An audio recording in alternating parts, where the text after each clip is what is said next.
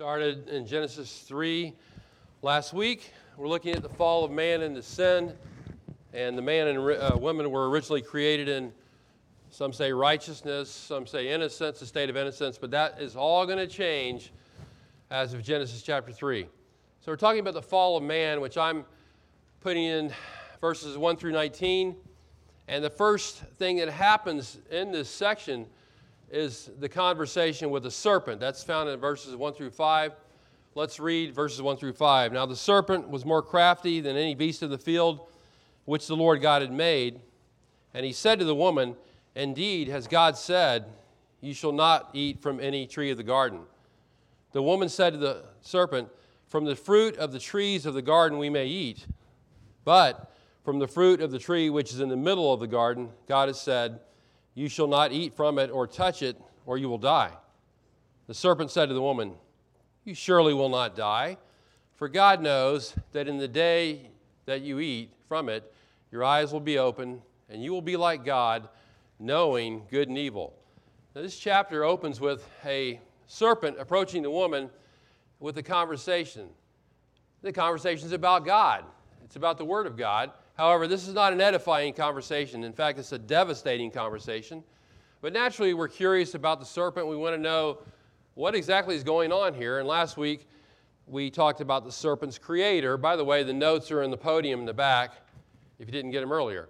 We talked about the serpent's creator in verse 1, and the serpent was more crafty than any beast of the field which the Lord God had made. And so we see the maker of the serpent, the snake, the physical snake, is God. And everything God created was originally created good.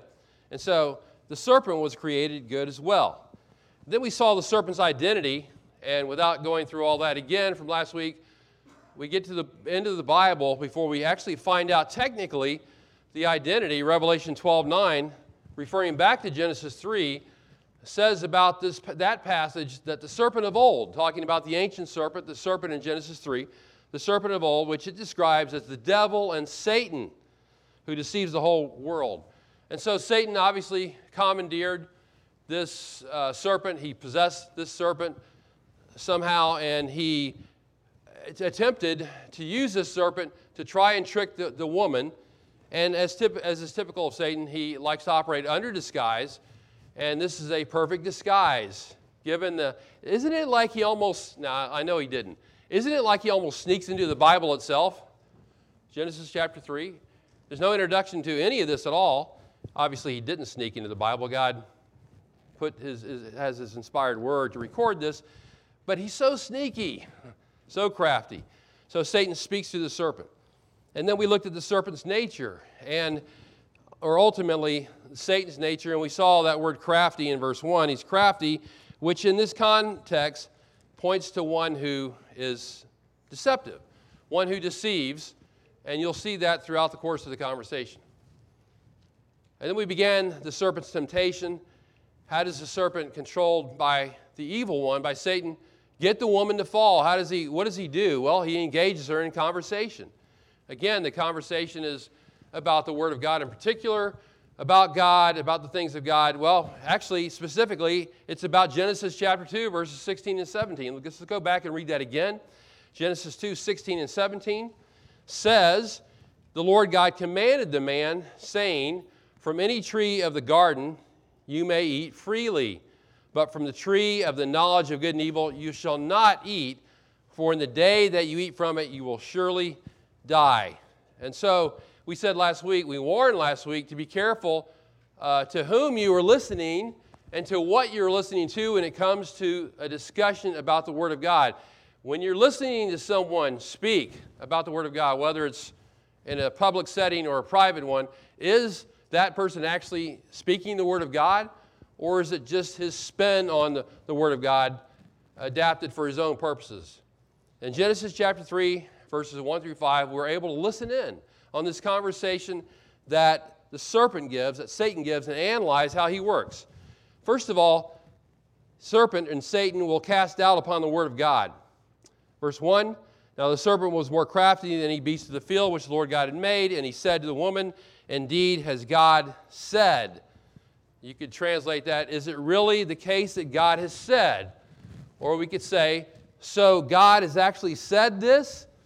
The idea is to raise, and we're not reinventing the wheel here. I know you've heard this before, but the idea is to raise questions in the mind of the listener concerning the truth of God's Word and the integrity of God Himself. Think about that. Has God really said this? You mean God really said that? Strange that God would say that. Now, have you ever heard people say statements to that effect? They will question the biblical account of a worldwide flood. You mean that you're telling me the flood really was worldwide? There was really a flood like that? They will say things like, you mean there's really a hell? I heard someone who used to be a Christian, says he was, now says he's not, say, well, why would I believe in that? That's a satanic question right there. It's coming from his father, the devil. Now, you'll hear people say that. You'll hear people say, well, do you really believe in the exclusiveness of the gospel? The gospel is really the only way to heaven? Do you really believe in the miracles of the Bible?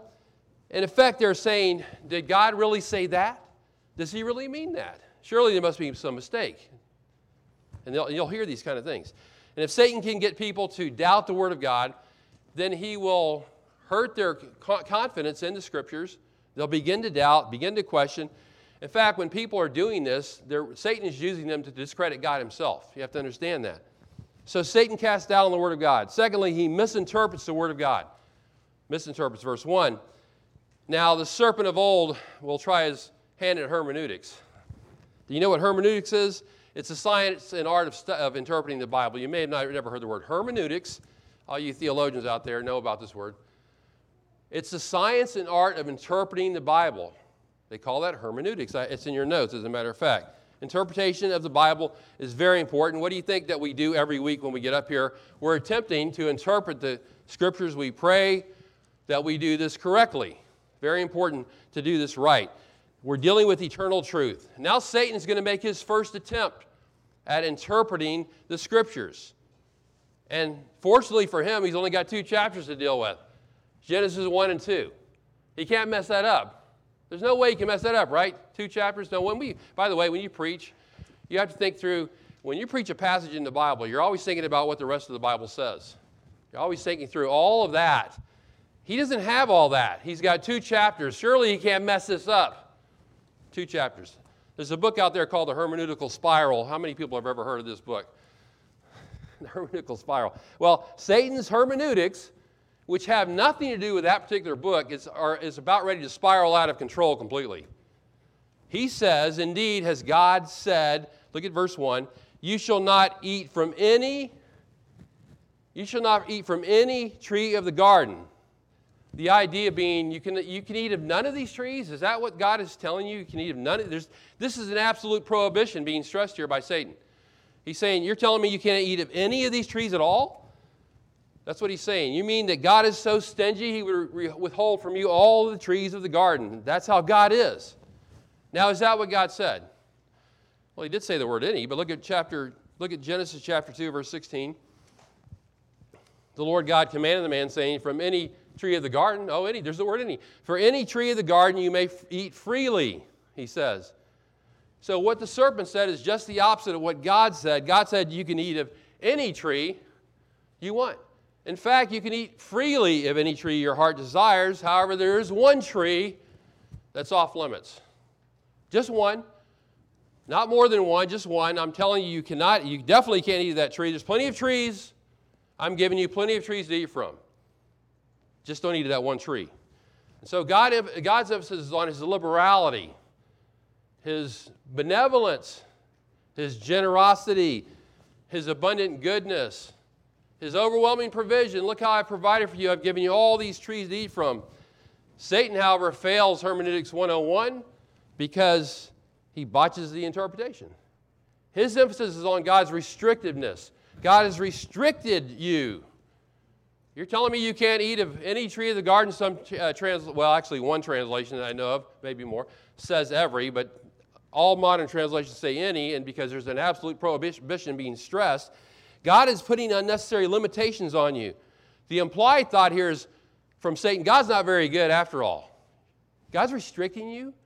He's not letting you in on everything here. And clearly the one who is possessing the serpent has total disdain for God, total disregard for God, no reverence for God. He wants to impugn the character of God, and he says things like this. And this is how Satan wants us to think about God. This is how Satan wants people to think about God, that he's restricting our lives. That if we follow him, he's taking away our enjoyment. There's no fun in life. God is basically a legalist. There's too many rules. And now I've been in the height of legalism, trust me. I do mean the height of it, like you probably would never believe. God's not that way. Too many rules, too many regulations, no fun. That's what Satan wants us to believe. That we can never reach our full potential as long as we're serving God. He's put such a damper on our existence, making life so difficult for us. A lot of people think this. You know, a lot of people say, well, I'm not going to, I don't want to believe someone will witness to an individual. Say, I don't want to believe that. I don't want to believe the gospel because, and they'll give a reason. Here's my reason. Somebody else says, here's my reason. If you want to know the truth about the matter, the real reason oftentimes is they don't want to give up their sin. They'll put out some smoke screen. That's what it is, a smoke screen. The fact of the matter is, if you look behind the smoke screen, what they're saying is, I don't want to give up my fun. I have freedom as an unbeliever. I can do whatever I want to. I can have fun and sin all I want. And if I accept the gospel, it's going to be a miserable experience. But the truth is this. Those who cast off God, those who cast off His Word, they do their own thing, they're the ones paying a steep price of misery. They're the ones not enjoying it. They're the ones walking down a dead-end street. Talk to those people 10 years later and see what they've gone through. And they'll tell you heartache after heartache after heartache. Many times I've heard the same story. They thought they would find happiness through their lifestyle, but they only find heartache. And while we're on the subject of satanic hermeneutics, somebody can write a book on satanic hermeneutics maybe in this room, but the book's probably already been written, maybe several times over. Notice how the serpent refers to the Lord here. He says, indeed, has God said? He calls him God. Now, what's wrong with that? Well, it's not wrong per se. It's just that in this section of Genesis, from chapter 2, verse 4 through chapter 3, the name of God used repeatedly, again and again, is the Lord God. Not Genesis chapter 1, the name God was used to describe His sovereign work of creation. Now, we're seeing the Lord God again and again. Satan doesn't say the Lord God. Indeed, has the Lord God said? He doesn't say that. He said as God said. Because the name Lord is personal to God's people. And guess what? Satan's not one of God's people. He doesn't want to say this. And even the woman caught up in the conversation answers and says, well, God said. She gets caught up in this. And so this seems a bit off, even that part. So we ask the question, though. People ask the question, is it really so bad if people misinterpret the Word of God somewhat, or they're inaccurate, or they're imprecise? Do we have to be so precise? Do we have to aim for precision always in this job of interpretation? The answer is yes. It's a very sloppy way to handle the truth, for one thing, to let it slide, to let things slide. For another, it can lead to a misunderstanding of the person of God. If we're not accurate, striving for accuracy, we're not perfect. But if we're under God's strength, not striving for accuracy in our interpretation, that can lead to a misunderstanding of God. It can lead to a warped view of doctrine, which in turn leads to what? A life that doesn't please God. Because bad doctrine usually leads to bad living. And right doctrine often leads to right living, should always lead to right living if we apply that. Now, we can have minor disagreements over minor theological issues. I'm not talking about that. When we get to Genesis 6, you guys can argue about Genesis 6, 1 to 4. I'll probably let Mike come up here and do that sermon. But we want to get the Scriptures right.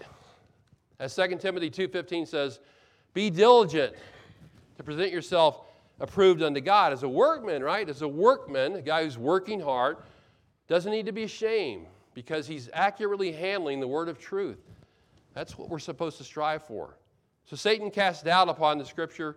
He misinterprets the Scripture. And then thirdly, he contradicts the Word of God. He contradicts it. Now the woman tries her hand at hermeneutics. Hermeneutics, interpreting the Bible, right?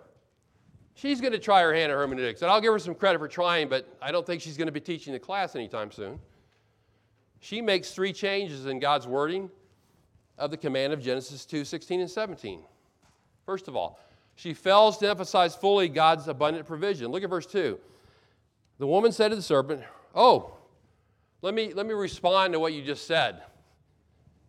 From the fruit of the trees of the garden we may eat." And that is true. Except she leaves out the word any, which Satan seemed to major on, and she leaves out the word freely. You may freely eat, with the exception of one. And the way she words it is more restrictive than God words it. You know, some people are more restrictive than God. Some people are more, they're stronger in their convictions of their, I should say, their preferences than God is. God says, here's how things should be done. They say, no, I'm holier than that. And Eve is being more restrictive than God said. God said, you can eat anything, any tree freely except for one. So she's already taken the cue from the serpent. Secondly, she adds to what the Lord said. She added the phrase, or touch it, in verse 3. She says, God has said, you shall not eat from this tree or touch it, lest you die. Can't eat it, we can't touch it, can't even touch it. Now, God didn't say that last part. Look at Genesis 2:16 and 17. Maybe she felt it best not to touch it. I'm not saying she should touch it. God, it's just, the fact is, God didn't say it. It's just not accurate. You know, things, when I hear, if I say something that's not accurate about the Bible, that bugs me. That really bothers me, even one word sometimes, oftentimes. Thirdly, she minimizes the penalty for disobedience. Now, I'm not saying we should stand in judgment of preachers, criticize them for every word they say. They say a lot of things up here. And as I quoted Bill James, who's Stephen's father-in-law, who's the King James guy, I quoted to Bill James, there wanteth not, in a multitude of words, there wanteth not sin. In other words, when you say a lot of words, sin is not lacking. You're going to say something eventually that is going to be not what it should be. So don't criticize preachers for every single word they say if you know they love the Lord and they want to preach the Word of God. Thirdly, she minimizes the penalty for disobedience. She quotes the Lord as saying, here's the biggest problem of all. She says in verse 3, you shall not eat from it or touch it, or you will die. Notice the words, you will die. However, is that what God said? In Genesis 2:17, He says, if you eat from it, you will surely die. Now, so what? It's just a word, one word. But the addition of that one word is crucial because it's a strong prohibition. What God said here is much stronger than Eve said. Eve doesn't emphasize this as she should have. But this is what happens when you listen to Satan. This is what happens when you listen to the lost world and you start tuning into them. This is what happens when you listen to professing believers who are giving you advice about what they think God said, but not what He actually said. This happens all the time. You'll get all twisted in your thinking. After a while, you yourself will be drifting from the truth.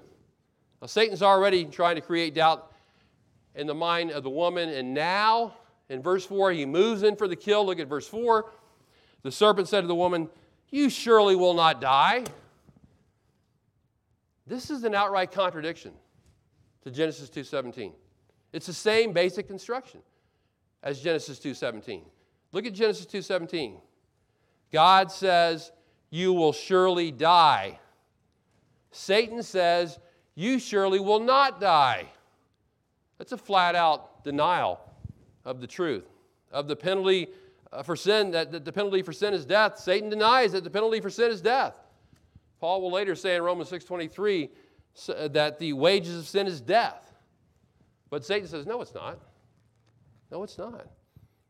So people who disregard God's punishment for sin and death, they are choosing to follow the word of Satan over the word of God, and you hear people talk about that. Satan even goes so far to say that, in fact, the very best thing you can do is to eat of that tree. That's the best thing you can do. Wait a minute. We started from just the opposite of all this, and now he's saying, wait a minute, the best thing you can do is eat from the tree. Don't you realize the benefits you're missing by not eating of the tree? Look at verse 5. For God knows that in the day you eat from it, your eyes will be open. You'll be like God, knowing good and evil. Wow, it's going to be great. Basically, he says, you guys are blind right now. You're clueless as to what really is going on. But when your eyes are finally wide open, you're going to discern things you never saw before. You're going to understand things you never understood before. It's going to be a whole new world. God knows all this, by the way. Notice how he puts God down again. God knows this. Well, why would he knows this?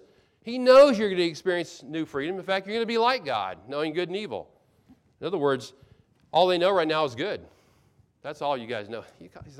You are clueless. All you know is good. But now you have this golden opportunity to know evil as well.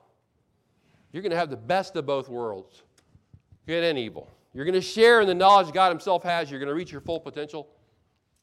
These are the promises Satan makes. He tries to make God look as if he does not want what's best for them. But Satan wants your best life now. He wants what's best for you right now. God's holding back. He's not looking out for your best interest. But I am, Satan says.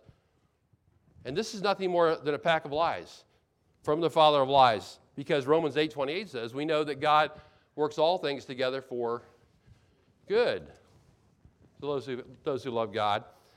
Romans 12:2, the will of God is good. So Satan is like a conniving salesman, making his presentation. You ever seen these guys making this presentation? And it sounds irresistible. Why? If you just buy this product, your life is going to be so wonderful. But actually, Satan is setting them up for a scam, a major scam. His product is not going to only do any good, it's going to cause absolute harm. And so the conversation with the serpent ends. That brings us, secondly, to the compliance of the couple in verses 6 and 7. The compliance of the couple. Verse 6, when the woman saw that the tree was good for food, and that it was a delight to the eyes, and that the tree was desirable to make one wise, she took from its fruit and ate, and she gave also to her husband with her, and he ate. Then the eyes of both of them were open, and they knew that they were naked, and they sewed fig leaves together, and they made themselves loin coverings. Now, after the conversation with the serpent, with Satan, the woman begins to contemplate the perceived benefits of the tree. She looks at the tree, starts thinking about, maybe this is beneficial after all. The tree, and the first benefit that she considers is this: the tree is good for food, it says in verse 6. It's good for food. That's an appeal to the appetite, an appeal to nourishment. The woman does a quick evaluation. She makes the determination that this tree is good for food. Well, there's nothing wrong with food. I actually ate some food today. It was good. We need food in order to live. Food is good. Food is legitimate. But this food is not legitimate. This food is illegitimate because God has said so. The woman could have moved on to another tree, any tree. She could have gone to and eaten from that tree. But no, all of which were perfectly legitimate. No, she stops here at this tree. Now remember in chapter 1, when God created his world, again and again, he saw that it was what? It was good. That's his evaluation. He saw that every part of his creation was good, and he makes that evaluation. Now the woman makes an evaluation. She decides that the fruit from this forbidden tree is good. Same evaluation that God made. This is good, except on a different level. Did God declare this tree to be good? He never. The tree of the knowledge of good and evil. Okay, we got a theological dilemma in the room right now. Yes, I understand what Dr. Martin just said. Every time you study the scriptures, you see things you didn't see before, and then you start asking questions. And then you could be in this pulpit and see. I've been in this pulpit and read the scripture and said, oh, I never saw that before until right now. Thank you, Dr. Martin. We'll think about that later. And we'll pass over that subject for right now. But what did he say? He said that if you eat this tree, it's going to lead to death. Right? It's going to lead to death. So the woman makes an evaluation independent of God. That's the problem here. She approves of what God disapproves of. She evaluates this and says, no, this is good for food here. But she relies solely on her own ability to determine what is good. And we often have the tendency to do the same thing. We might just put our stamp of approval on something and say, well, this is a good thing here. But really, God may say, no, it's going to lead to death. The proverb says there's a way that people think is good to go, but it leads to death. And, we may put our stamp of approval on something that God abhors, something that will harm a spirit. How many times have you heard young couples, for example, in love, supposedly. We're in love, we want to get married, and yet the guy is not saved or not growing in Christ or really not a true Christian. And you say, hey, we were warning you not to go that direction, and they go that direction anyway. And there's a million things like this. And we think we know what's best. But this is where discernment comes in from. We must be discerning people because God makes plain in His Word what He approves of, what He disapproves of. The woman admits in chapter 3, verse 3, that they're not supposed to eat of this tree. But after listening to the devil, now she sees it in a different light. Oh, maybe it's not that bad after all. In fact, it's beneficial. This is good for food. Why let good food go to waste, is she's thinking. And so that's why we need to be in God's Word every day. We're talking about God's Word, which things are going kind of haywire with this whole subject. If we're in God's Word of every day, it's going to help us to remember what God said. This is very important because we have such short memories. It's going to help us to reinforce in our minds what God has already said. Very important. I can read the Scripture today and not read it for the next week and not remember what did He say about. But if I read it every day it's being reinforced in my mind. It's going to help me not to rationalize away the truth as Eve did. Secondly, it's going to help build discernment in me to properly evaluate circumstances and people and temptations and all these things that come my way. Then I can put a proper evaluation like God did in chapter 1. Hebrews 5, chapter 5, verses 11 to 14 is a section dealing with our response to the Word of God. Some believers were not maturing in the faith. I take it that way. And so they were acting like spiritual infants. In Hebrews 5, 12 and 13, you can read this section later, says that those spiritual infants have come to need milk and not solid food. They're babies. You give babies milk, not able to stomach solid food. Hebrews 5:13, for everyone who partakes of milk is not accustomed to the word of righteousness, for he's an infant. Not accustomed to the word of righteousness. Are you accustomed to the word of righteousness? Do you partake daily of the word of God? Think about that. Some of these people were not accustomed to that. Verse 14 says, but solid food is for the mature, who because of practice have their senses trained to discern what? Good and evil. How do we learn to discern good and evil? How do we have our senses trained to discern what's good and evil? We consume the solid food of the Word of God every day. And we grow in discernment. Very important because our generation is one that is lacking greatly in discernment of spiritual things. Once we're able to discern because we understand the Scriptures, then we're able to evaluate things in life from God's perspective. God's perspective is one thing, Eve's was another. And if we're not taking the Word of God seriously, we're going to be like the infants in Hebrews. And so these two opinions about this tree, worlds apart. Eve said the tree is good for food. But God says, well, you're going to die if you eat that tree. Secondly, the tree is a delight to the eyes. Verse 6, it's attractive. It appeals to her. So there's something beautiful about it, but isn't that the way of temptation? Evil could be hiding under a layer of beauty. That's the problem. That's why it's so tempting. It appeals to our flesh. It attracts us to it. And people throughout the Bible are falling into temptation left and right because of the same reason. It looks good. It's a delight to the eyes. Just one illustration of which you could give many here. In Joshua chapter 6, God told Israel to destroy Jericho. And He says, do not, because they're wicked, do not partake of the spoils of war. Don't take anything you find there. He forbids them to do that. But a guy named Achan decided to take matters in his own hand, ignore the command of God, the plain command of God, and he takes some clothes and some money. But he's found out, and he's caught, and he's punished. Why did he take it? Well, he admits his guilt. Joshua 7:21, he admits his guilt of his crime against God, and he confesses this. This is what he says. You know, he says, when I saw among the spoils a beautiful robe, I was looking after we had wiped out Jericho, and I saw this robe. It was beautiful, really beautiful. And I saw 200 shekels of silver. And I saw a bar of gold, 50 shekels in weight. Then I coveted them, and I took them. Of course, sin begins in the heart, but Achan saw something that attracted his attention. He saw something he liked. He's attracted to the beauty of the garment, and the appeal of the silver and gold, and he takes it. But understand that all that glitters is not gold. It can look good on the outside. You could be walking right into Satan's trap, which Eve was about to do. Thirdly, she says the tree is desirable to make one wise. Did not the serpent promise her that her eyes would be open, that she would be like God, that she would understand both good and evil? She obviously is believing the promises of Satan right here. The word wise indicates insight. I'm going to have insight, even success. I'll have success. From eating of this tree, she begins to think this way. She thinks now she has this opportunity to reach a status unknown to her before this. She has the potential to be wise, like God is wise. The danger here is one of pride. But remember who is promising this. This is not, we talk about the promises of God. This is not the promise of God. This is the promise of a serpent controlled by the devil.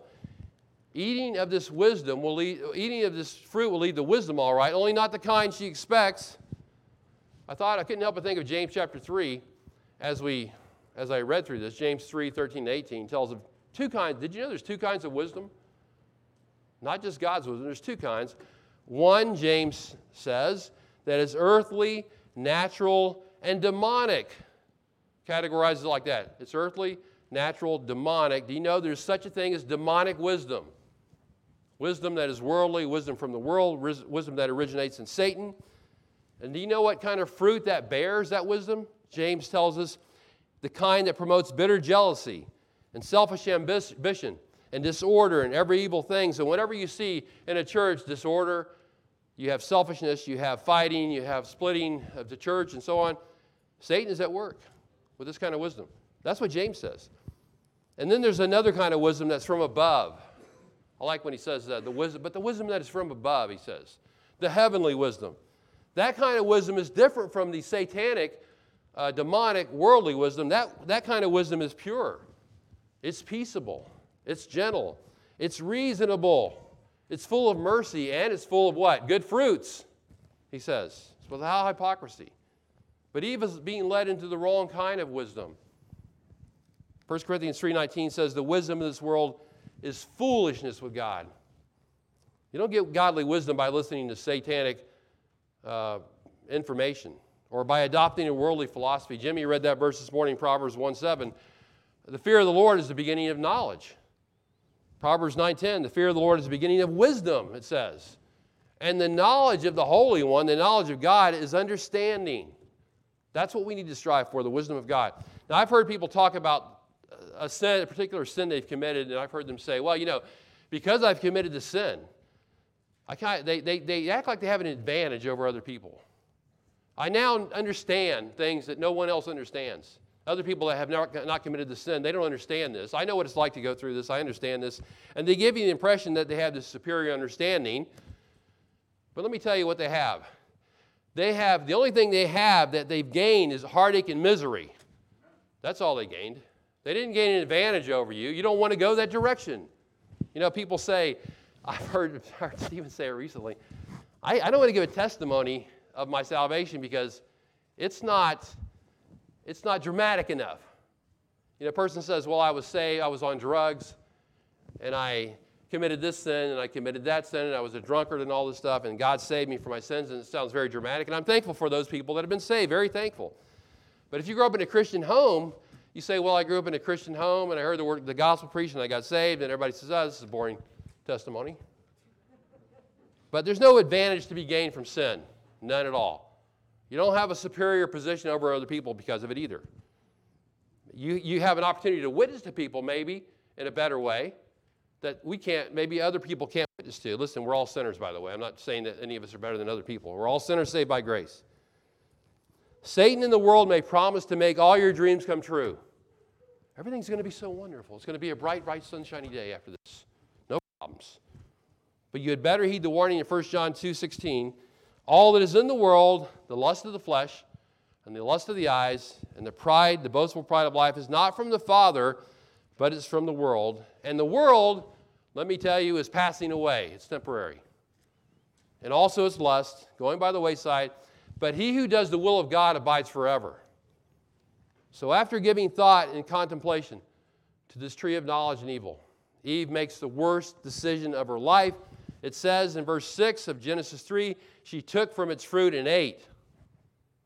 Well, that's a life-changing decision in the whole of Scripture right there. According to 1 Timothy 2:14, we said this already, Eve was deceived when she fell into transgression. Nevertheless, she still sinned. She knew the command of God, and she still disobeyed what she knew, so she's still at fault. But she doesn't stop there. It says in verse 6, and she gave also to her husband with her, and he ate. I wonder if she would have just stopped where she was. We don't know the questions to all these things, the answers to all these things. We have a lot of questions. According again to 1 Timothy 2:14, Adam is not deceived. He's in full compliance. He has full knowledge of what's happening. He's willingly and deliberately disobeying God's commandment as set forth in Genesis 2:16 and 17. That's the whole issue, Genesis 2:16 and 17. You know, Eve is willing even to share with her husband in her disobedience. And she does. She gives the fruit to her husband. Notice she doesn't say anything. Look at verse 6. She doesn't say anything. She doesn't try to persuade him in any way. She doesn't tell him all the thoughts she had in her heart about the tree. It doesn't say that. She does not try to explain the perceived benefits of partaking of the fruit. Adam doesn't say anything either. He says nothing. He just took the fruit and ate it. He doesn't argue with Eve. He doesn't say, don't you? But God said back in Genesis 2:16 and 17, God said we shouldn't eat of this tree. He puts up no resistance. He doesn't hesitate at all. He just eats of it. It's clear that Eve needed to do nothing except to hand him the fruit. Nothing at all. And he takes it. That's why I say that Satan deceived Eve. The serpent got to Eve, and Eve got to Adam. It just took her handing the fruit to him. That was enough. That's all it took. No words necessary. In that moment, he had a greater allegiance to Eve than he had to God. Now, he's to love Eve as his wife, but he's to love God more. You know, sometimes we have to make choices that go against the grain of the family. If family members are selfish and they say, we're not going to serve God, they don't say that. Professing Christians, if they don't serve God, if they don't go to church, if they don't serve Him in the capacities that God has given them, if they don't commit themselves to the Scriptures, if they don't pray and all these things, you have to make the unpopular choice in the family to say, I am going to serve God. I am going to come to church. I am going to live for the Lord. I'm going to do the things I need to do. Adam made the wrong choice, and so did Eve. Both of them did. You know, Eve was meant to be a helper suitable for Adam. Remember that? But the only thing she's doing right now is helping him to sin. That's all she does. There's something else here. New information not recorded earlier. Look at the end of verse 6. It says, she gave also to her husband with her, and he ate. Now, people talk about that. With her. Wait a minute. I thought the conversation was with Eve and Satan. Eve and the serpent. And it certainly started out that way. Nothing said about Adam being a part of it. Let's look at chapter 3, verse 1. Now the serpent was more crafty than any beast of the field which the Lord God had made. And he said to the woman, and you see him talking to the woman. You don't see him talking to Adam per se. But after the conversation, it says the man is with her. So which is it? Kind of difficult for me to determine because I'm paranoid about everything in the Scriptures. That is, I want to get it right. And so I look at things 10 times and say to myself, did I get that right? I always do that. I will tell you this. Every time, in this satanic conversation in verses 1 to 5, every time you see the word you or your, it's in the plural, not singular. Every single time. So the serpent is always referring to both the man and the woman, and so does Eve. Let's read verses 1 and 3, and I'll show you what he says. He says this. Now the serpent was more crafty than any beast of the field which the Lord God had made, and he said to the woman, indeed, as God said, y'all shall not eat from any tree of the garden. The woman said to the serpent, from the fruit of the tree of the garden, we may eat. But from the fruit of the tree which is in the middle of the garden, God has said, y'all shall not eat of it or touch it, or you will die. Actually, when he talked to Adam, it was in the singular in Genesis 2:16 and 17. But he obviously informed Eve of this information before Genesis chapter 3, verse 1. So every time he says, he's talking in the plural of both of them. He's referring, at least put it this way, he's referring to both of them every time. Now, you can't make that determination in our modern English translations because it just says you. However, let me say this. And by the way, whenever I refer to another translation, never endorsing a translation wholesale, I'm just pointing out a fact. I point out good and bad things about all translations. You know that. You know I'm an equal opportunity offender when it comes to translations. The King James Version does show the difference with its use of ye and thou.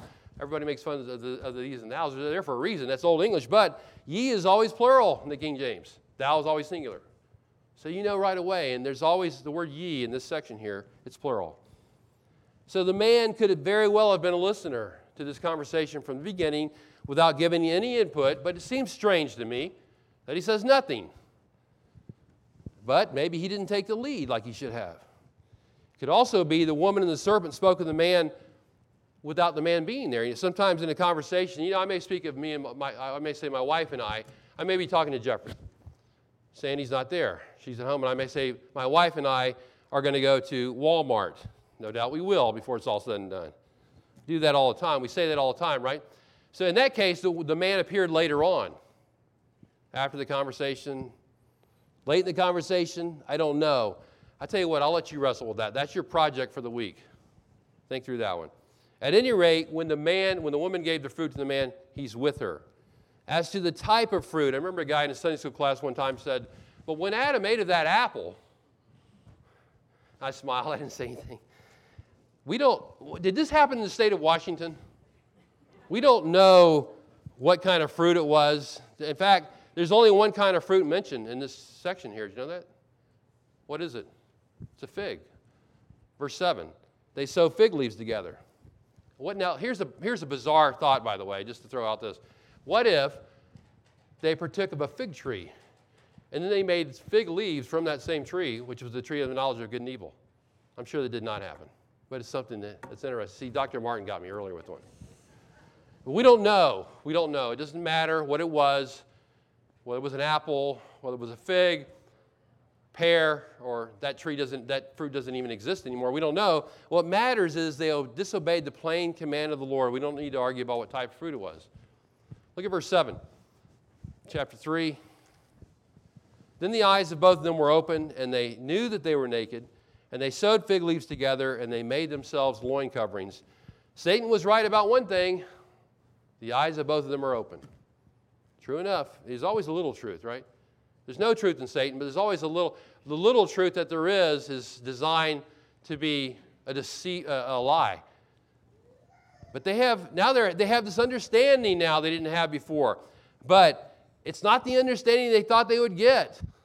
Satan delivered, he gives promises. He doesn't deliver on the goods, though. They did acquire new knowledge, knowledge of evil. That's what they got. But the benefits of the tree Eve contemplated, no, none of that happened. This is going to be so great. I just look at this tree and I think this is going to be so great if I can eat this tree, so wonderful, but none of it is. They're not like God, as Satan promised. In fact, they're more unlike God than they've ever been. God made them in his image, and now they've marred that image. They've distorted that image. Maybe I could say worse words than that. Every part of their being has been affected and infected as if by a disease. Their mind, their bodies, everything is different now. They're not wiser now than for having partaken of the fruit. They're stupid for having done it. They've blown it. Their eyes are open all right, but in the knowledge they now possess is that they're naked. Here's what they know now. Oh, we're naked. That's what we discovered.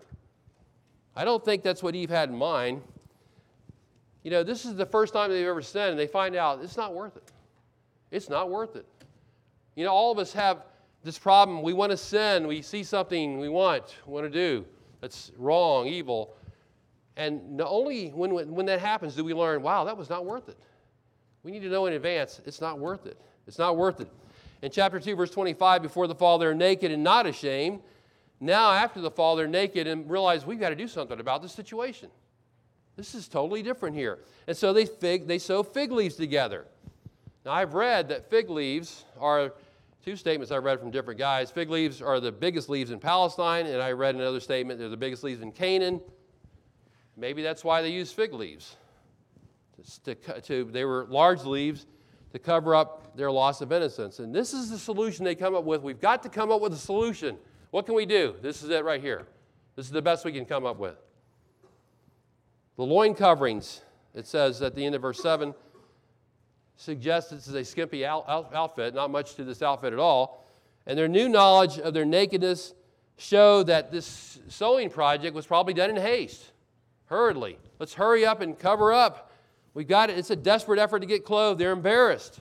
Not only are they stupid, they're embarrassed. Not only does sin make us stupid, it makes us embarrassed.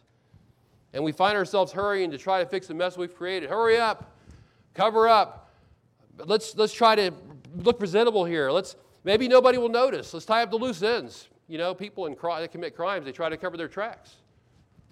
So nobody will know what happened. We do this all the time with sin. But someone does notice, and that person is the Lord.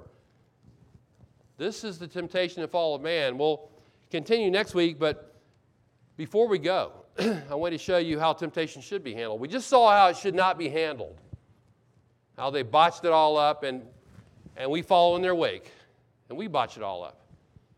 Turn to Luke chapter 4. Let's see how temptation should be handled. Luke chapter 4, I'm going to read verses 1 to 13, then just make a few comments. How should temptation be handled? Luke 4, verse 1. The true and better Adam, Stephen, comes along.